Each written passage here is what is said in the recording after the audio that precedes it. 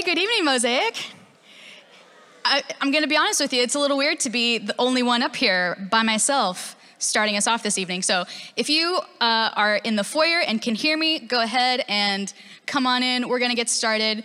We're going to start with a little bit of efficiency. So we'll run through announcements and stuff before the worship team comes up. But first things first, if you are new or if this is your first few times at Mosaic and you haven't quite gotten connected yet, we would love to connect with you. We've got that info booth there in the foyer. If you are more comfortable with the tech side of things, you can scan that QR code or go to our website and fill out an I'm new form. But essentially, we would love to know who you are and love to get you plugged in if that's what you're interested in. So for those of you I haven't met yet, my name is Ashley Covert. I'm the communications coordinator here.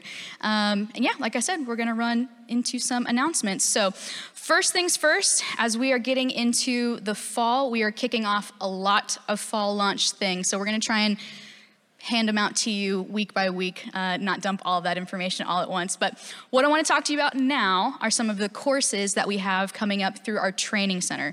So the training center, if you're not familiar, is located here on the Rogers campus, and we have incredible classes with amazing facilitators and teachers just totally at our disposal. So some of the highlights, we've got Panorama of the Bible, which is taking us through the entirety of the Bible start to finish and kind of tracing that singular theme. We also have Our Faith and Personal Bible Study. Personal Bible Study is a really good one to take part in because they're going to be going over the book of Ephesians, which after we finish our fall launch, that's the series we're going to kick into. So you can scan that QR code, head to the news page where all of our information lives, and get registered for those and learn a little bit more about them. This next class that I'm going to talk about, I'm actually going to show a video for and then talk about some next steps. So as you are finding your seat, go ahead and watch this video. I received my salvation as an adult. I spent some time in Sunday school as a kid, off and on, hearing the Bible stories, but that's about as far as my Sunday school and Bible learning went as a child. So when I started attending church as a saved adult with the Holy Spirit, the Lord from the very beginning gave me just really a hunger to understand His Word. I started Sunday school or adult Bible fellowship. And I spent most of the time with my hand in the air. Not like I had all the answers, but I had all the questions. We were studying John at the time, and I can remember thinking, I don't know whether to turn to the left or to the right. I had all the questions, and I wanted to be a good Christian. I wanted to share my faith with other people, but I didn't even know how to defend the Word. I didn't know how it worked. I didn't know where it came from. Is it believable? Why is it believable? I didn't know anything. I wasn't equipped with anything. So I started to look for the material that I wanted for myself, and I found some of that in online resources. And I met some men who were not afraid to challenge me and had high expectations for me and believed that it was possible for me to learn things at a little deeper level than what was being offered in my Sunday school and in my women's ministry material. And so because of that, I've just tried to cobble together a course of study for myself that's not seminary level, it's just very approachable. So I approached Carrie really from my own need and my own desire to have material available to women that was approachable. And I wanted to partner with Mosaic Women in providing that and putting together kind of a training program for women to teach the fundamentals of how to handle the Bible, not from a seminary level, but from a level that's comfortable for me and so comfortable really for anyone. I want women to feel confident in handling the Word of God. We're commanded to make ourselves workmen approved and to be ambassadors for Christ and to make disciples and to teach. And we can't do that unless we have a good foundation of biblical knowledge. So that's what Biblical Foundations is really meant to provide, just a very basic level beginning class that teaches you what the Bible is, where it came from, how it's organized, and how to use it. And that's really just been born from my own need and my own desire for knowledge.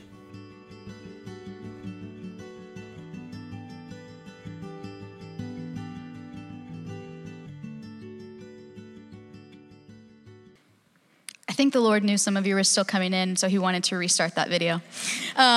So that's what the Biblical Foundations course is all about. So if you are unfamiliar with Melissa Church, she's been up on the stage helping teach some of our John series, actually, and even before.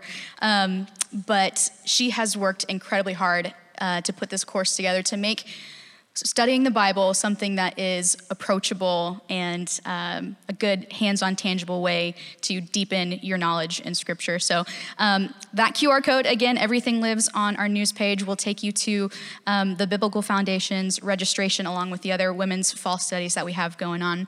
But those are the announcements for the day. So this is being the first weekend of the month. It's our Next Gen service. It's also when we do our prayer pauses. So now I want to go ahead and invite up Drew Martin, who is going to be leading us through our prayer pause this evening. Applause. No, I'm just kidding.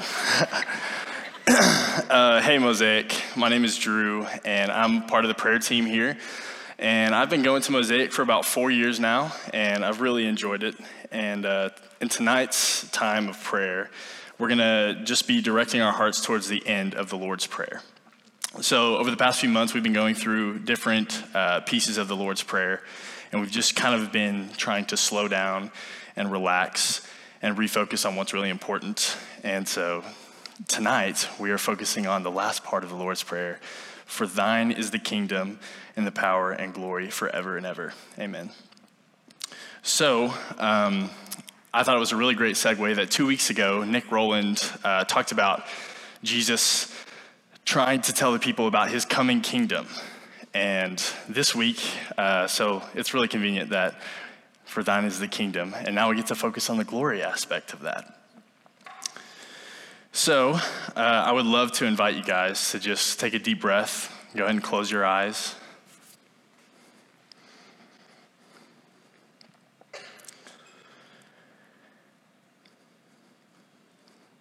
And I'd love you to think about what comes to mind? What do you imagine when you think about the Lord's glory?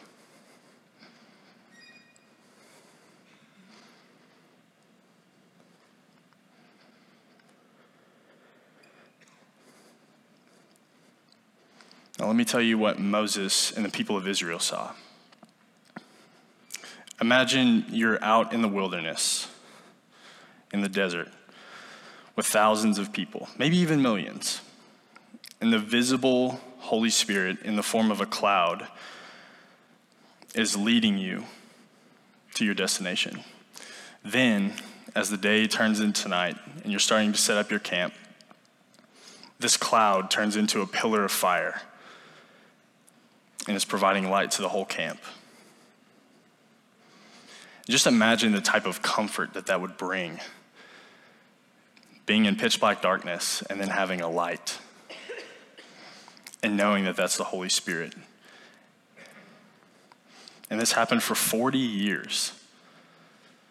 And we know that this was a punishment, but how awesome to have the tangible Holy Spirit in leadership the entire time. So you can go ahead and open your eyes.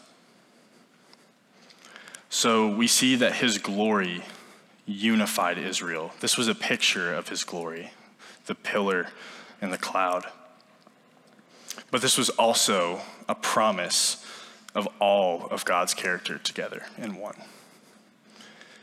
Jesus also wanted us to see his glory, and he prayed that for us in John 17.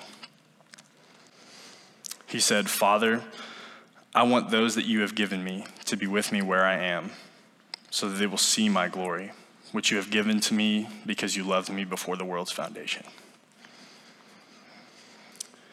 And I just want to share a brief testimony with you guys too.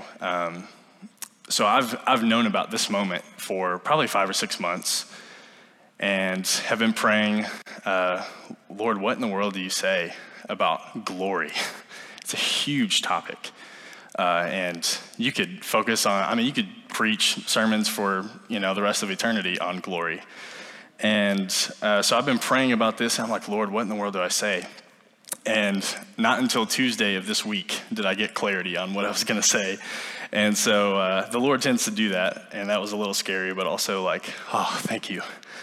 And so he just said this very clearly to me. He said, pray scripture. And I was like, okay, pray scripture we will. Because I was having a conversation with a really good friend, and we were talking about clarity that the Spirit brings. And one of the little one-liners that just stuck out to me was, nothing leads us as clearly as the pillar of fire and the cloud as the word of God. So tonight, we're going to pray. We're going to have a couple of scriptures up here. And we're going to take a couple minutes to just pray through each of these scriptures. And they're both about the knowledge of God. And when we have that knowledge of God, that leads us to a better understanding of his glory. And one really powerful thing about praying scripture is it teaches us to pray what's on the Lord's mind and what he wants for us and what's on his heart. And it also brings unity as we begin to see more of his glory together. So let's take some time to pray.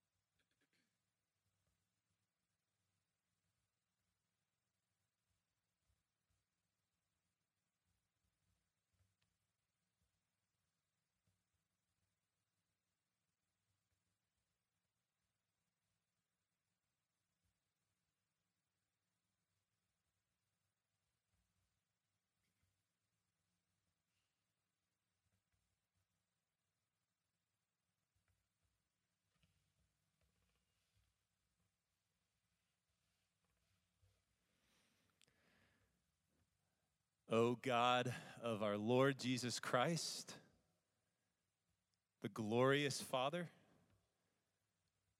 we pray that you would give us wisdom and revelation so that we will know you better. Amen.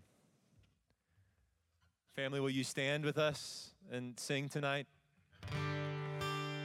I think one of the anthems of the church is the kingdom. I think the people of God, as we live in this life and as we live in this world that's beautiful and God-glorifying but full of sin, I think one of our anthems should continue to be how incredible the kingdom is, how glorious our good God in heaven is. In the midst of what we see around us, to constantly sing of how great his kingdom is, the fruit of his Spirit, his precepts, etc. So let's sing together about that. I searched the world, but it couldn't fill me. Man's empty praise, treasures of pain, never enough. You came along, put me back together.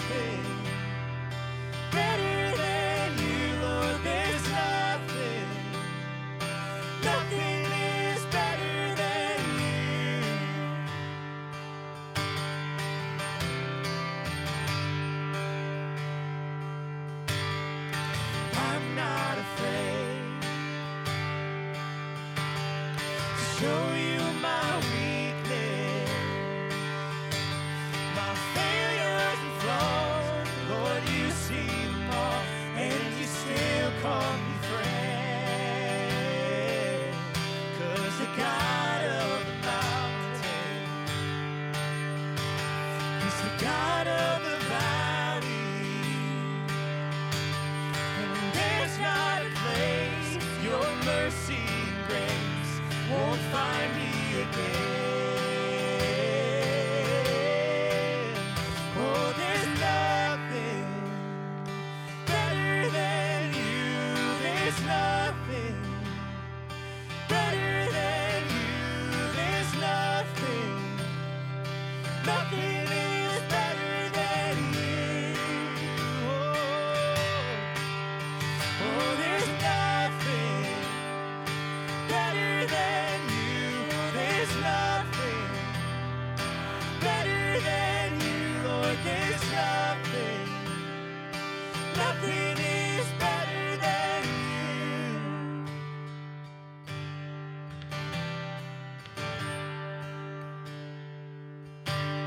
Sing the gospel, what he does. You turn mourning to dancing.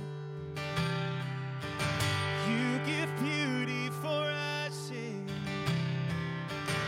You turn shame into glory. You're the only one who can. You turn graves into gardens. You turn bones into art. You turn seas into highways. You're the only one who can. Turns graves into gardens. You turn graves into gardens. You turn bones into armies. You turn seas into highways. You're the only one who can. You're the only one who can. Oh, there's nothing better than you. There's nothing better than you. There's nothing. Sing it out, church. Nothing is better than you. Our anthem is that his kingdom is greater. Sing it out. Oh, there's nothing better than you. There's nothing better than you. There's nothing. Nothing is better than you.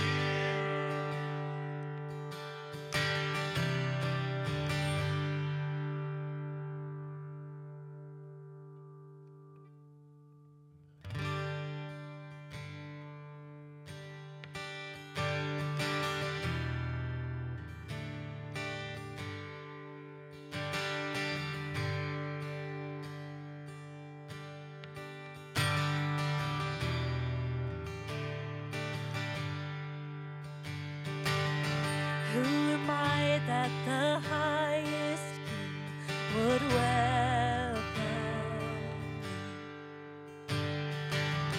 I was lost, but he brought me in. Oh, his love for me.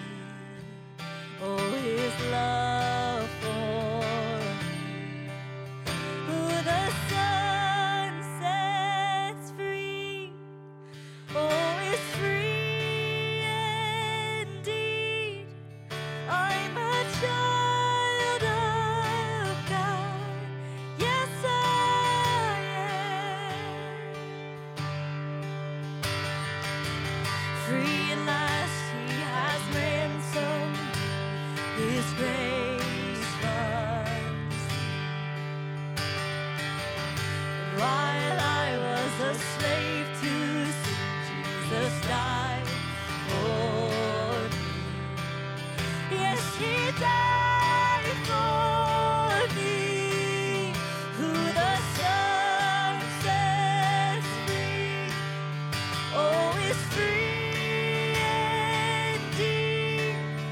I'm a child of God. Yes, I am. And in my Father's house, there's a place for me. I'm a child of God. Yes, I am.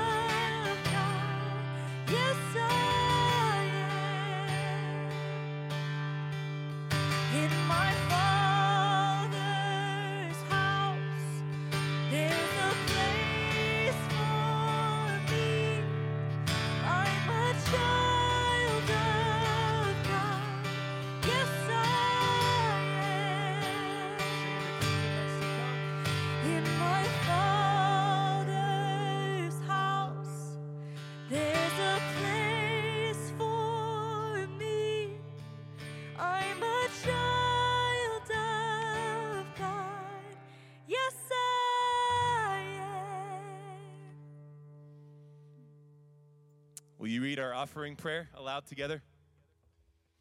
O Father, giver of all, every good and perfect gift comes from you. We ask you to accept these gifts and use them to their glory. May they bring shelter to the homeless, comfort to the sick, rest to the weary, and hope to the hopeless. As you multiplied the offering of fish and loaves, multiply these to accomplish more than we can ask or imagine. We give freely and not under compulsion, for all we have is yours, Lord. Nothing we can give could match your great gift to us, your Son and your Spirit. Amen.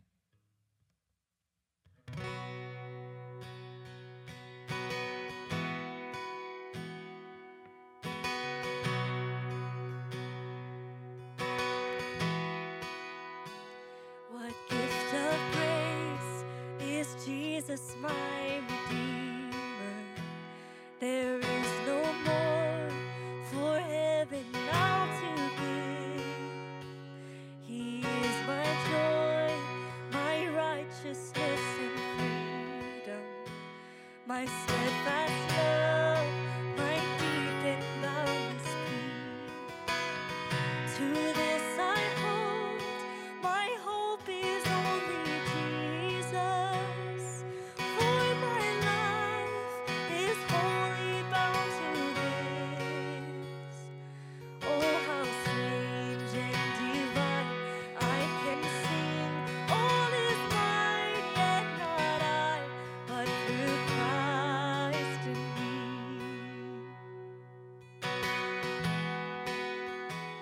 The night is dark, but I am not forsaken. For by my side, my Savior, He will stay.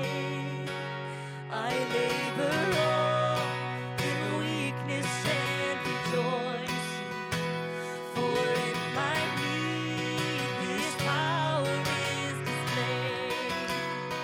To this I hold, my shepherd will defend me. Through the deepest valley He will lead. Oh, the night has been won, and I shall overcome, yet not I, but through Christ in me.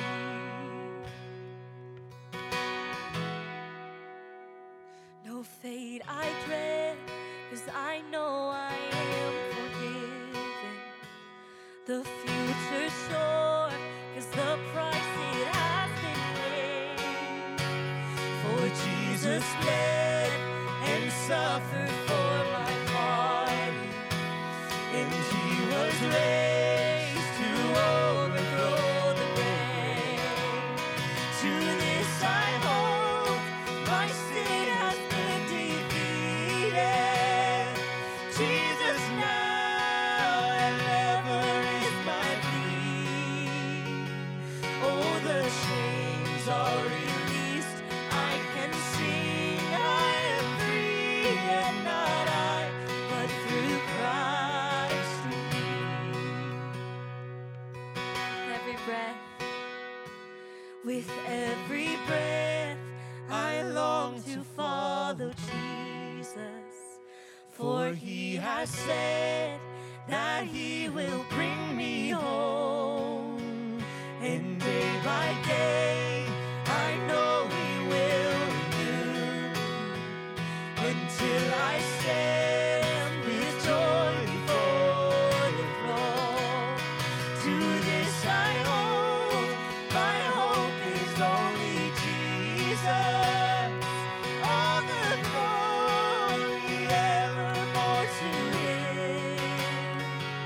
When the race is complete, still my lips shall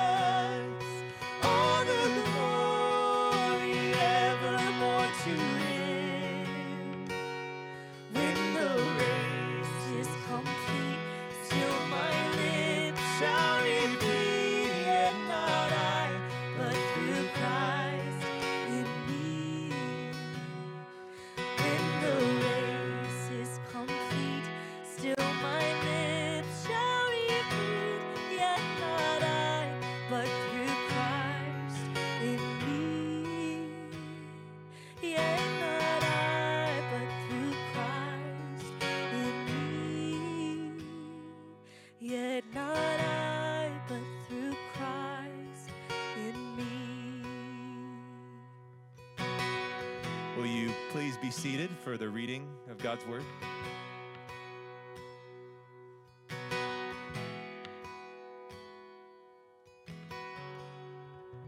Hello, my name is Heidi Franz, and my husband and I have served and worshiped at Mosaic for 23 years with our 4 children. It's been a long time. We have enjoyed every moment of it. A lot of you also knows me as Miss Heidi, as I'm one of the preschool one of the preschool worship leaders to serve in the preschool area. Tonight we will be reading from John 21, verses 1 through 14. Afterward, Jesus appeared again to his disciples by the Sea of Galilee. It happened this way. Simon Peter, Thomas, also known as Didymus, Nathanael from Cana in Galilee, the sons of Zebedee, and 2 other disciples were together. "I'm going out to fish," Simon Peter told them, and they said, "We'll go with you." So they went out and got into the boat. But that night they caught nothing. Early in the morning, Jesus stood on the shore, but the disciples did not realize that it was Jesus. He called out to them, "Friends, haven't you any fish?" "No," they answered. He said, "Throw your net on the right side of the boat, and you will find some." When they did, they were unable to haul the net in because of the large number of fish. Then the disciple whom Jesus loved said to Peter, "It is the Lord." As soon as Simon Peter heard him say, "It is the Lord," he wrapped his outer garment around him, for he had taken it off, and jumped into the water. The other disciples followed in the boat, towing the net full of fish, for they were not far from shore, about 100 yards. When they landed, they saw a fire of burning coals there with fish on it and some bread. Jesus said to them, "Bring some of the fish you have caught." So Simon Peter climbed back into the boat and dragged the net ashore. It was full of large fish, 153. But even with so many, the net was not torn. Jesus said to them, "Come and have breakfast." None of the disciples dared ask him, "Who are you?" They knew it was the Lord. Jesus came, took the bread, and gave it to them, and did the same with the fish. This was now the 3rd time Jesus appeared to his disciples after he was raised from the dead. And all of God's people said, "This is the word of the Lord."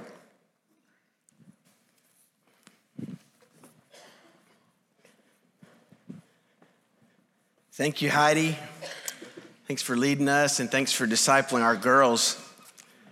There's some worship leaders in the Blanchard household that have Heidi's fingerprints on them, and that'll become clear in a minute, maybe. Good evening, Mosaic. My name's Will Blanchard, and I serve on the training center team here at Fellowship Bible Church. I serve as the multiplication team leader. And if you're new to the Fellowship family, you may not know that Fellowship is one church that consists of multiple congregations. We've got a congregation in Fayetteville, Fellowship Fayetteville. As you kind of work your way up the 49 corridor, you have Fellowship Mosaic here on Saturday nights, Fellowship Rogers here on Sunday morning.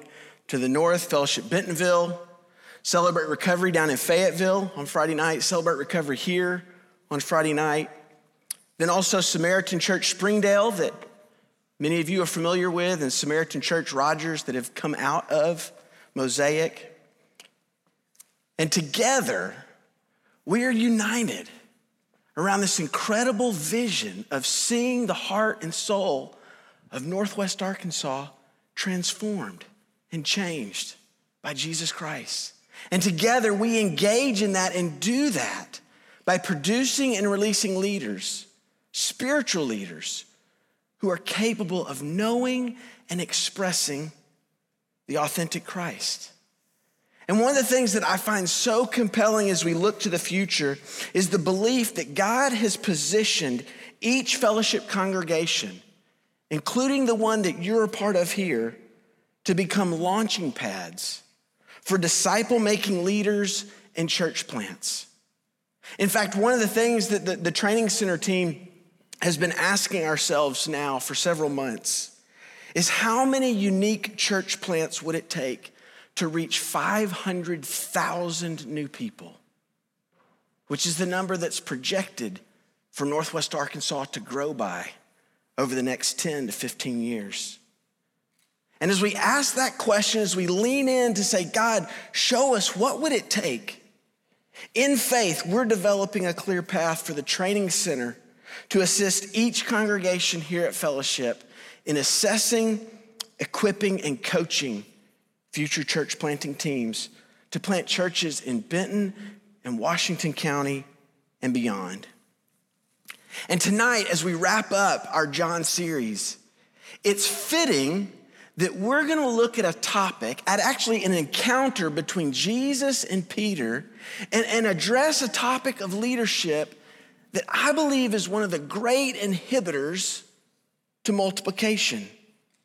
One of the primary roadblocks to healthy leadership and multiplication is something every single person in this room is familiar with.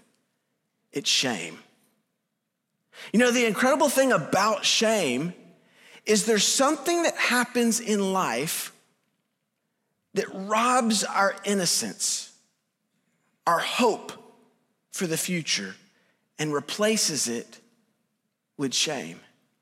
In fact, I was thinking of that transition as the worship team was leading us a few moments ago. I leaned over to my wife, and one of the songs that we just sang about freedom, I will never be able to sing that song without visually picturing one of our little girls singing about the freedom in Christ wrapped in a bath towel on the stairs of our home. She had been singing it in the bath. She climbed out of the bath. I happened to be sitting on the stairs, and I asked her, hey, Hannah, come sing that song to me. By the way, don't mention to her that I told you this story. She would, in a couple years, shoot me. She's still little, so she doesn't understand, but she comes out of the bath, wrapped in a bath towel, singing about the freedom we have in Christ. Who the Son sets free is free indeed. I'm a child of God. And as she starts to belt it out, the towel falls, and it doesn't faze her at all. In fact, she gets louder and gets stuck in a loop on that song. And I'm sitting there thinking, I wish I had a tenth of the confidence that you have right now to worship Jesus in front of the family. The towel falls and you actually get bolder. I mean, that is true freedom, right? It's a level of freedom that most of us in this room do not have.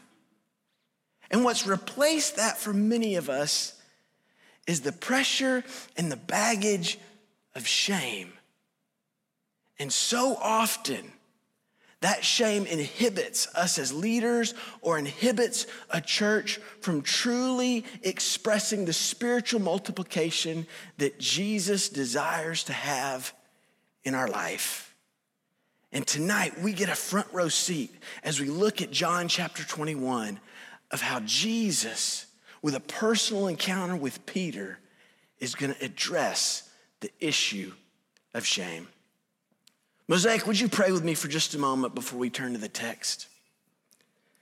Dear Heavenly Father, God, we thank you for your word. We thank you for its ability to illuminate and to reveal and to speak truth into our lives. Lord, we come tonight with the posture of speak, Lord, your servant is listening. We give you free rein. Work in and through us as we study your word. In Jesus' name we pray, amen. Well, if you've got your Bibles, we're wrapping up our John series tonight, and we're gonna take a look at John chapter 21. As Heidi read the first 14 verses to us, we notice this passage starts with a key word, afterward. Afterward, Jesus appeared again to his disciples. And it's important to understand the context of what's taken place to this point. Afterwards is referring to the death, burial, resurrection, and the appearance of Jesus Christ. The disciples at this point may have been disillusioned and even confused. Peter, in this moment, likely felt ashamed and unworthy. Why is that? Peter, we know to be one of the leaders of the disciples. He had a strong personality. Some might even describe Peter as the personality of ready, fire, aim. And some of us in this room can relate to that. In fact, usually those of us that find ourselves with those strong sort of type A personalities, we almost take pride in our ability to take action when others are passive. But that same strong personality, when Jesus needed him the most, acted like a coward. You see, Peter, on the night of Jesus' trial and eventual crucifixion, had other people come up to him and say, aren't you one of Jesus' followers? Aren't you one of the disciples? In fact, one of those people that questioned Peter was a young girl. And there by a fire, Peter denied that he even knew Jesus 3 times. And he did so forcefully. In fact, Luke records that as Peter did that, he must have been in close proximity to Jesus, because it says that Jesus even made eye contact with him. And the overwhelmness of grief and shame, Luke chapter 22 tells us that Peter ran out of there and wept bitterly. That's the context of what's taking place here in chapter 21. And so Peter, in response to that, likely in verse 3, when he says, I'm going out to fish, this is not just a, hey guys, I'm gonna go out and blow off some steam and clear my head. I need to go fishing. But rather, many commentators believe that Peter's proclamation here of I'm going out to fish is him returning to his former place of security. Peter, a fisherman, was a fisherman when Jesus called him to come be his disciple. And likely in this moment of insecurity and shame, he's letting his buddies know, hey, I'm going out to fish. I'm going back to what I used to know. I'm going back to what I used to be good at, the things that brought me security, because I clearly can't hack it as a disciple. You know, as we understand this passage and work our way through it, this phrase, I'm going out to fish, it really does matter who proclaimed it. In fact, maybe a sort of a modern day parallel to understanding this phrase would be if I told Sarah tomorrow, hey, Sarah, I'm going out or I'm going back to play football, she would not assume that means professionally, right? You don't have to laugh at that. You could have been thinking, well, I think Will could hack it. At least that's what I tell myself. No, Sarah, she wouldn't think that either. She would assume, oh, he's going to play football with some neighbor kids, right? But yet, if Tom Brady, after retiring for 30 days, announces to the world, I'm going back to football, you don't assume, oh, I bet he's going in the backyard for a pickup game. No, you assume he's coming back for another ring. He's coming back to play professionally. And so here Peter is telling the disciples, I'm going back to fishing. I don't think I'm cut out to be the disciple that Jesus thought I could be. And we see here in this passage the power of influence, that the other disciples go with him to return to this profession. And here in verse 4, we see Jesus enter the scene. Early in the morning, Jesus stood on the shore, but the disciples did not realize it was Jesus. He called out to them, friends, haven't you any fish? No, they answered. I really would like to know the dynamics of that question. It sort of feels like a gotcha moment, but I just, it really would have been fascinating to be there because Jesus knew the answer, right? He called out to them, friends, haven't you any fish? No, they answered. He said, throw your net on the right side of the boat and you'll find some. When they did, they were unable to haul the net in because of the large number of fish. You know what's incredible about this? Really, this miracle of Jesus is he had done it before with the same set of disciples. In fact, he's recreating a very familiar scene. In fact, Jesus did a very similar miracle when he first called the disciples to come and follow him. You see, in Luke 5, when Jesus first called his disciples to follow him 3 years earlier, basically the same set of circumstances and scenario presented itself. But in that moment, Jesus was so clear to his disciples exactly what his mission was all about. In fact, in that moment when Jesus is first calling his disciples to follow him, he uses it as a teachable moment to go, guys, you think it's thrilling to catch fish? Come follow me and I'm gonna teach you how to fish for people. You see, the mission of Jesus was always and is always crystal clear. It's reaching and saving people. And Jesus here is addressing the shame of Peter and the other disciples through personal connection with them. And he's using some very familiar items. He's stepping into their world and once again reminding them that redeeming and restoring disciple makers was the central focus of his life and ministry. And in that moment, the disciples would have had a powerful reminder of going, he is the Savior. He called us. He's shown us how to fish and invest in people. And even in our disillusionment and shame and confusion, he's calling us back to what he has so consistently instructed us with over the past 3 years. And watch the response in verse 7. Then the disciple whom Jesus loved said to Peter, "It is the Lord."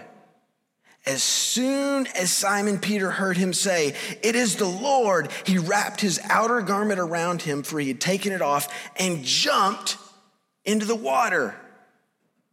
Peter here, this word for jumped, it literally could be translated in a very literal sense, threw himself violently into the water. This wasn't a graceful, oh, it's Jesus, swan dive off the boat, gently paddle to shore. No, it's a, oh, it's my Lord.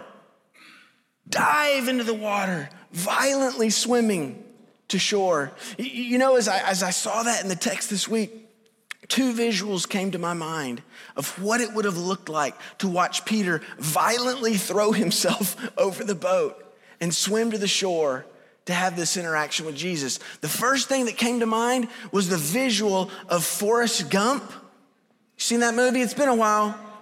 Forrest Gump throwing himself off the shrimp boat and swimming to the dock to see Lieutenant Dan, who showed up as the boat careens in to a dock. The other visual that comes to my mind, this won't come as a surprise to many of you, but doing things that I'm not gifted at has never intimidated me. When I was first getting into endurance sports, I was so captivated by the concept of doing a triathlon, and I did not know how to swim effectively. But that didn't bother me from signing up for a triathlon that started with a mile swim. I felt like I could not drown, and the enthusiasm would take me through that mile swim, and then I could get on to the fun stuff, the biking and the running. And so in one of my very first Olympic distance triathlons, a mile swim, I remember as this swim started in a mass start, which is very chaotic, lots of people kicking and trying to jockey for position. I remember swimming and feeling fairly comfortable that I was making it. Like, hey, I can do this. When at the time, out there in the lake, they have people on surfboards and paddle boards and kayaks that are there to make sure no one's drowning. I literally had a guy in a kayak come over to me and ask, do you need help? And I remember thinking for a moment, bro, I don't need help. It's obvious, isn't it? Like, I got this. But there must have been something about the way I was swimming that appeared that I was drowning. There was nothing Michael Phelps streamlined, efficient about this movement. It must have appeared like a shark attack in the lake. And I picture Peter in that moment, realizing it's Jesus. He's only 1,000 yards from the shore. And in fact, the disciples, it's like a couple rows and then we're there. But somehow in that moment, Peter sees Jesus, jumps into the water. The other disciples followed in the boat, towing the net full of fish, for they were not far from the shore, about 100 yards. When they landed, they saw a fire of burning coals there with fish on it and some bread. At first glance, this idea of Jesus being there on the shore, preparing breakfast, calling to his disciples, kind of a repeat, part 2 of a significant miracle.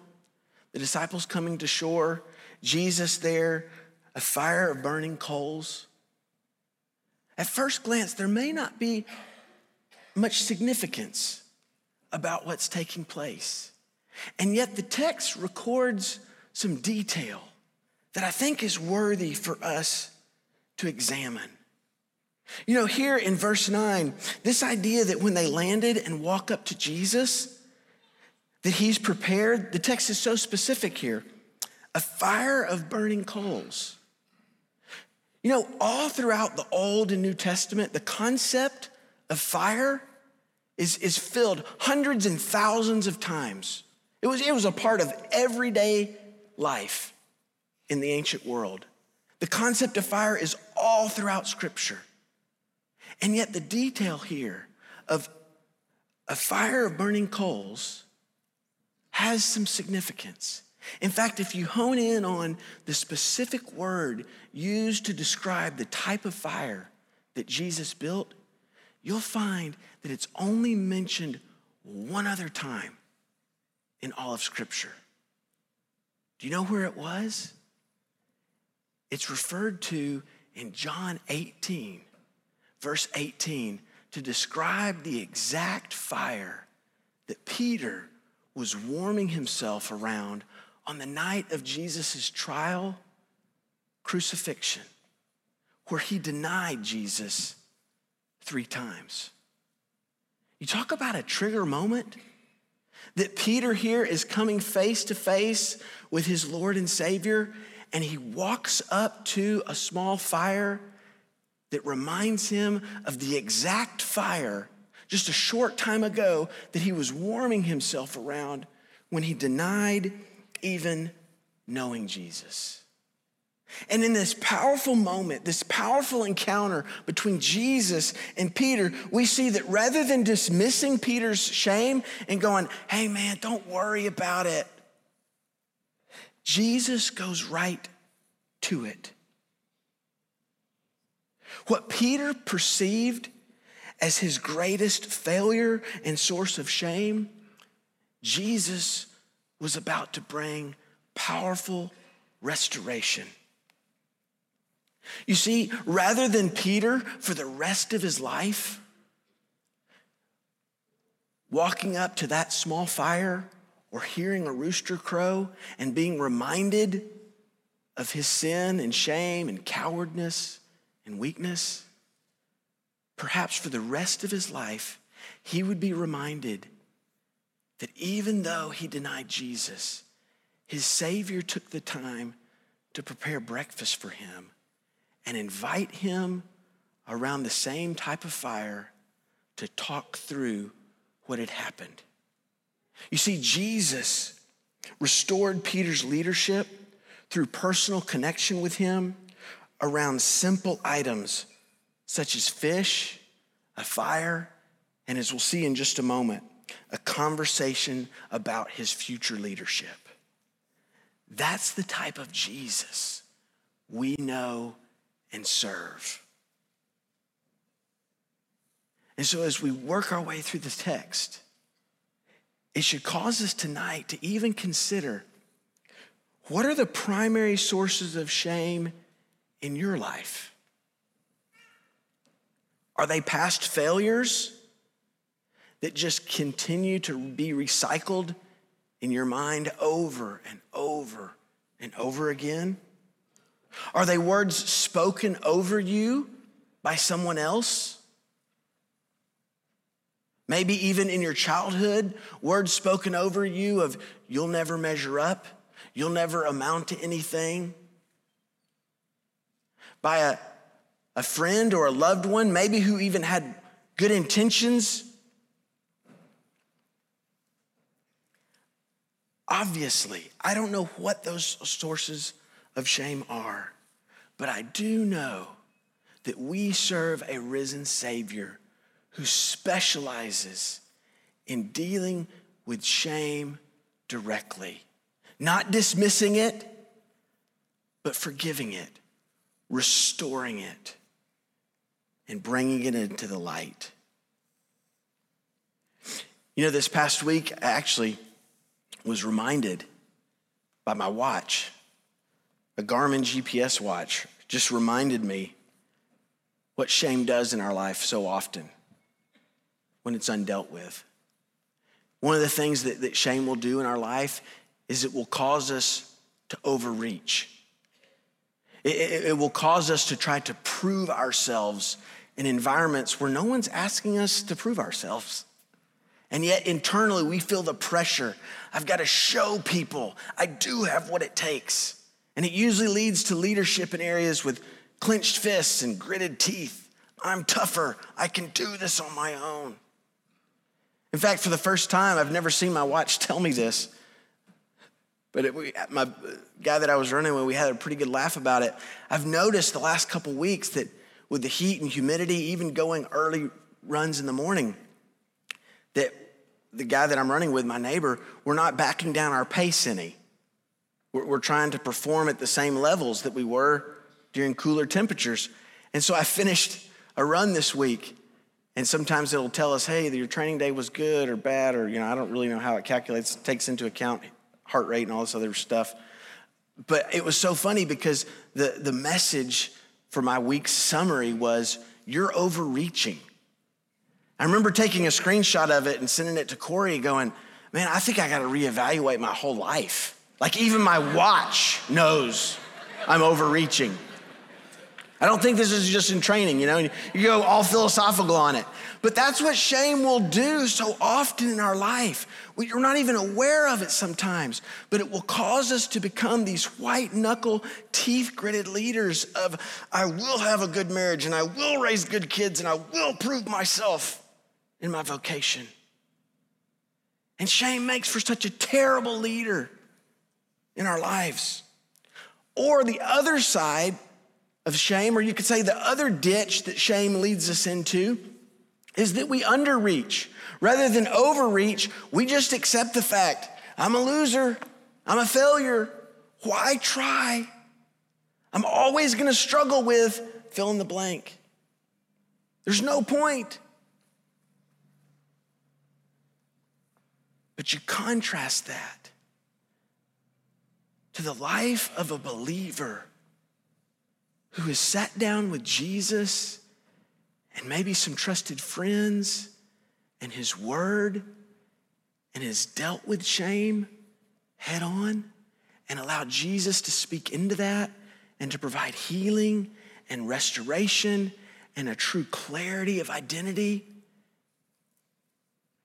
And what begins to happen? That same leader suddenly has the ability to walk in the confidence of humility. that suddenly, if it's in relationships or in marriage, you don't show up with something to prove, but you show up with a servant's towel over your arm, ready to serve. If it's in a vocation, suddenly it begins to fuel restored shame, restored freedom that Jesus brings, suddenly allows us in a vocation to show up with a servant's towel over our arm, using our gifts and talents that are given to us by God, knowing that it's for his glory and for the good of others, and it's able to fuel servant leadership. A restored life is capable of walking in the confidence of humility, of knowing what Jesus has done on our behalf. And so maybe a follow-up question tonight.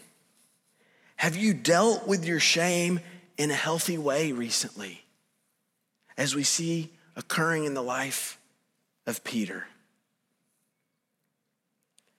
Let's continue on in verse 15. Not only is Jesus using something like fish and a fire to make this personal connection, but he's also going to look to Peter's future.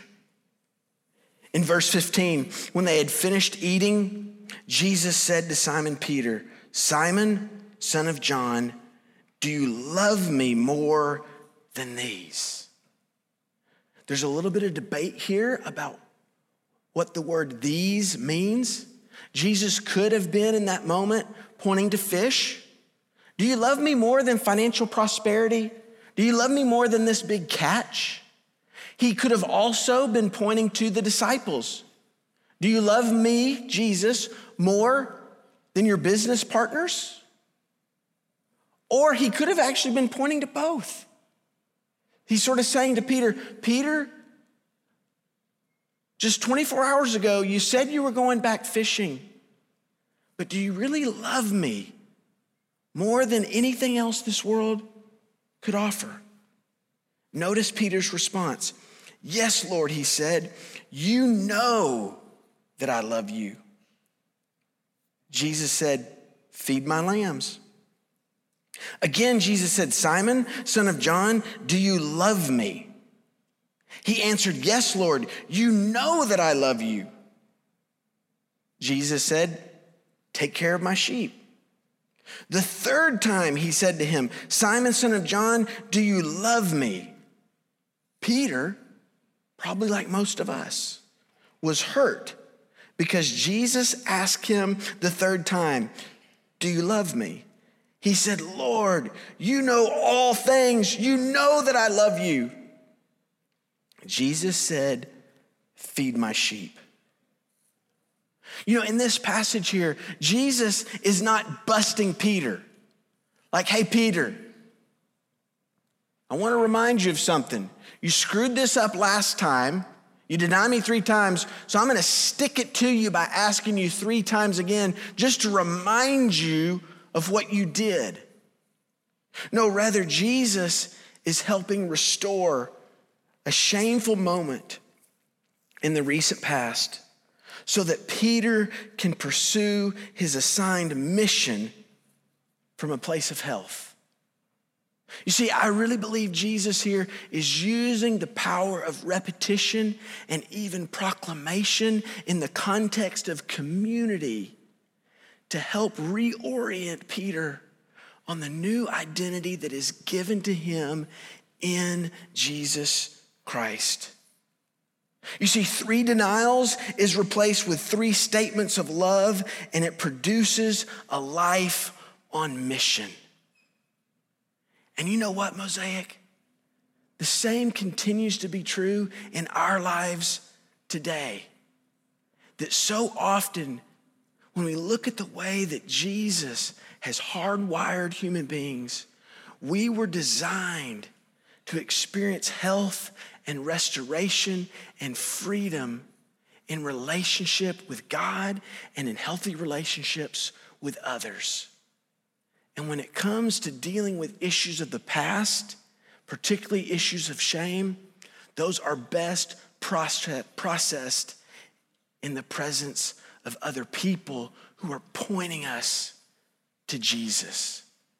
And so whether that's with the relationship of a counselor at the Counseling and Care Center on the front side of our campus, or any number of gifted counselors across Northwest Arkansas that are there to process with us and point us to Jesus, or that occurs in the relationship with other trusted allies who we know have our back and are in our corner and desire to point us to Jesus, or it happens on a weekly basis in living rooms and in coffee shops all over Northwest Arkansas in the context of community, that Jesus has designed us for personal connection, for freedom from shame, and for restoration, and to do that with others.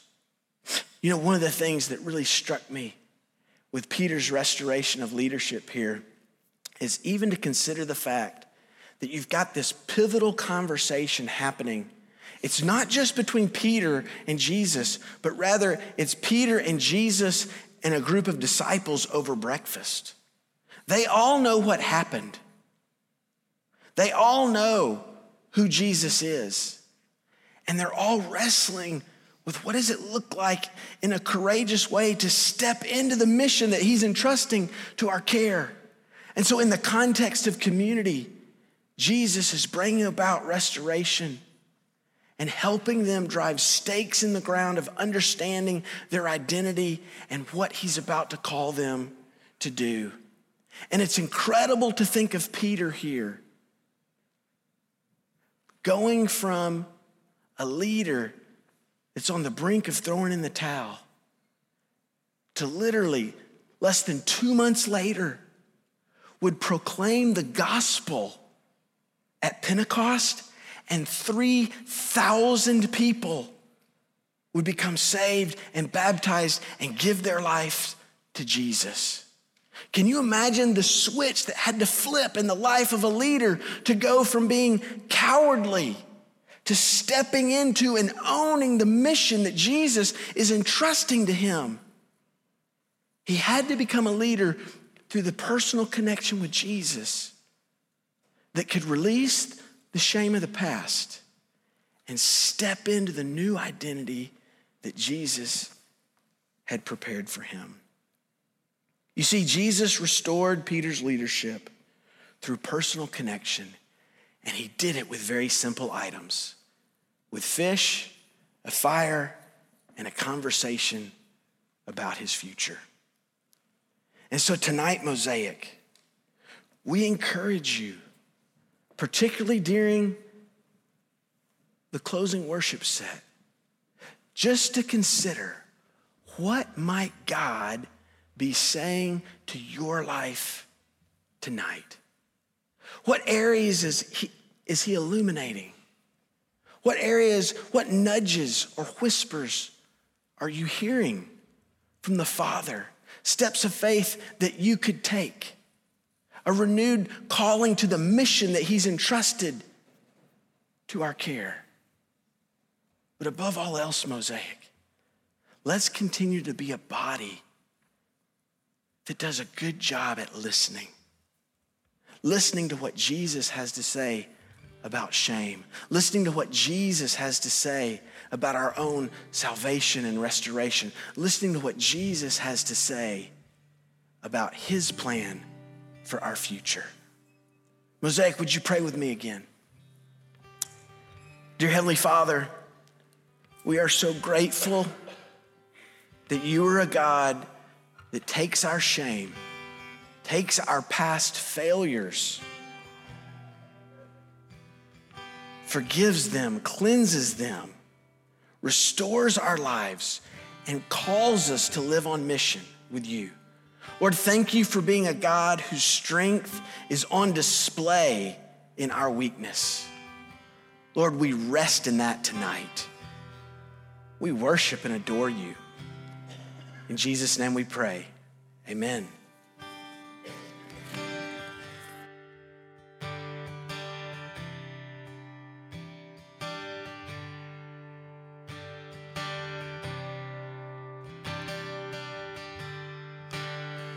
Are you hurting and broken?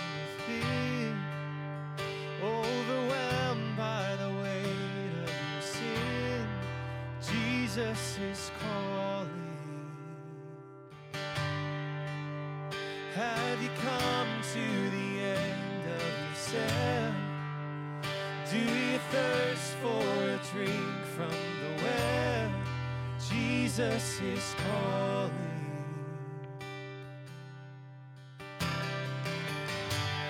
Oh, come to the altar. The Father's arms are open wide. Forgiveness was bought with the precious blood of Jesus Christ.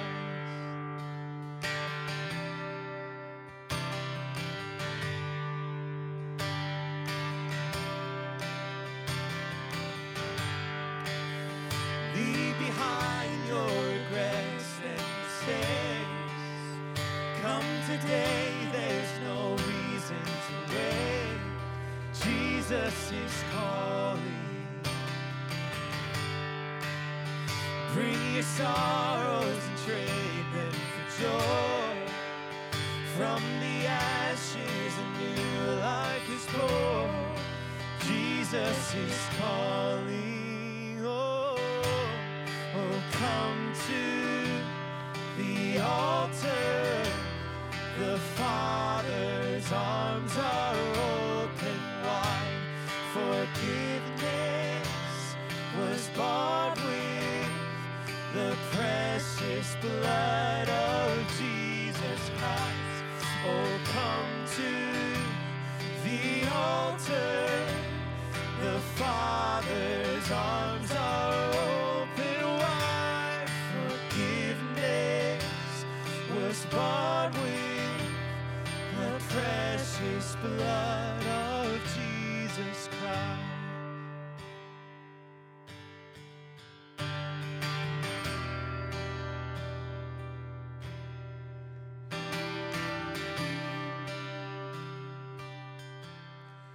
Oh, what a Savior,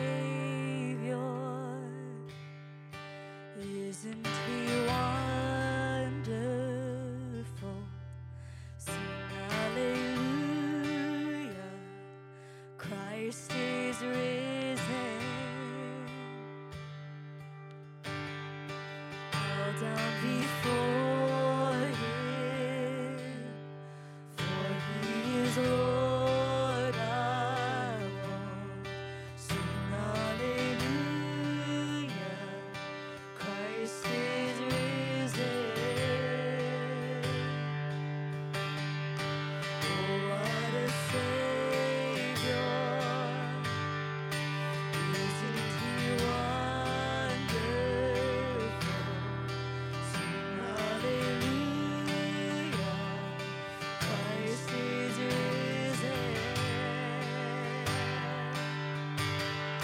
Bow down before Him, for He is Lord of all. Sing hallelujah, Christ is risen.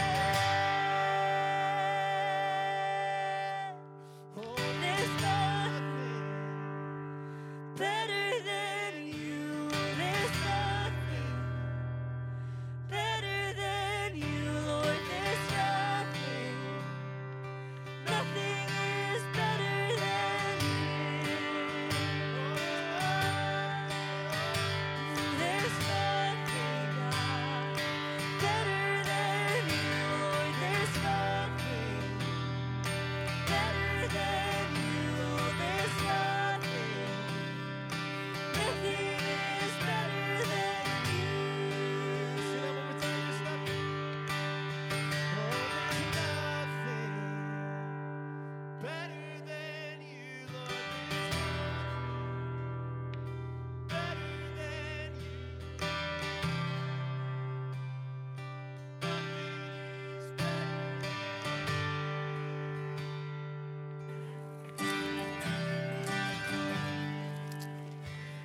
You know, Mosaic, there's a beautiful verse that John closes his gospel out with.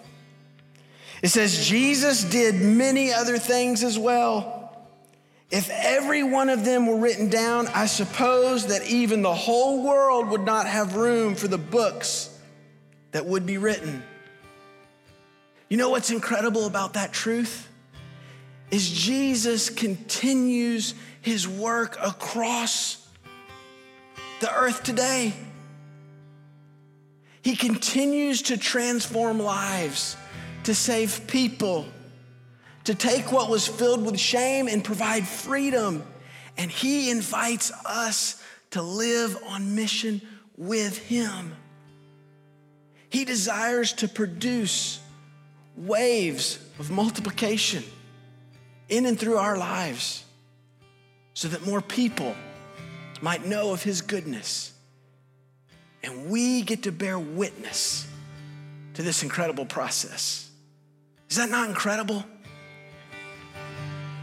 You know, tonight, Mosaic, as we head out, I think I got something to read to you. Let's go in peace to love and serve the Lord. And the people said, thanks be to God. We love you, Mosaic. Have a great week.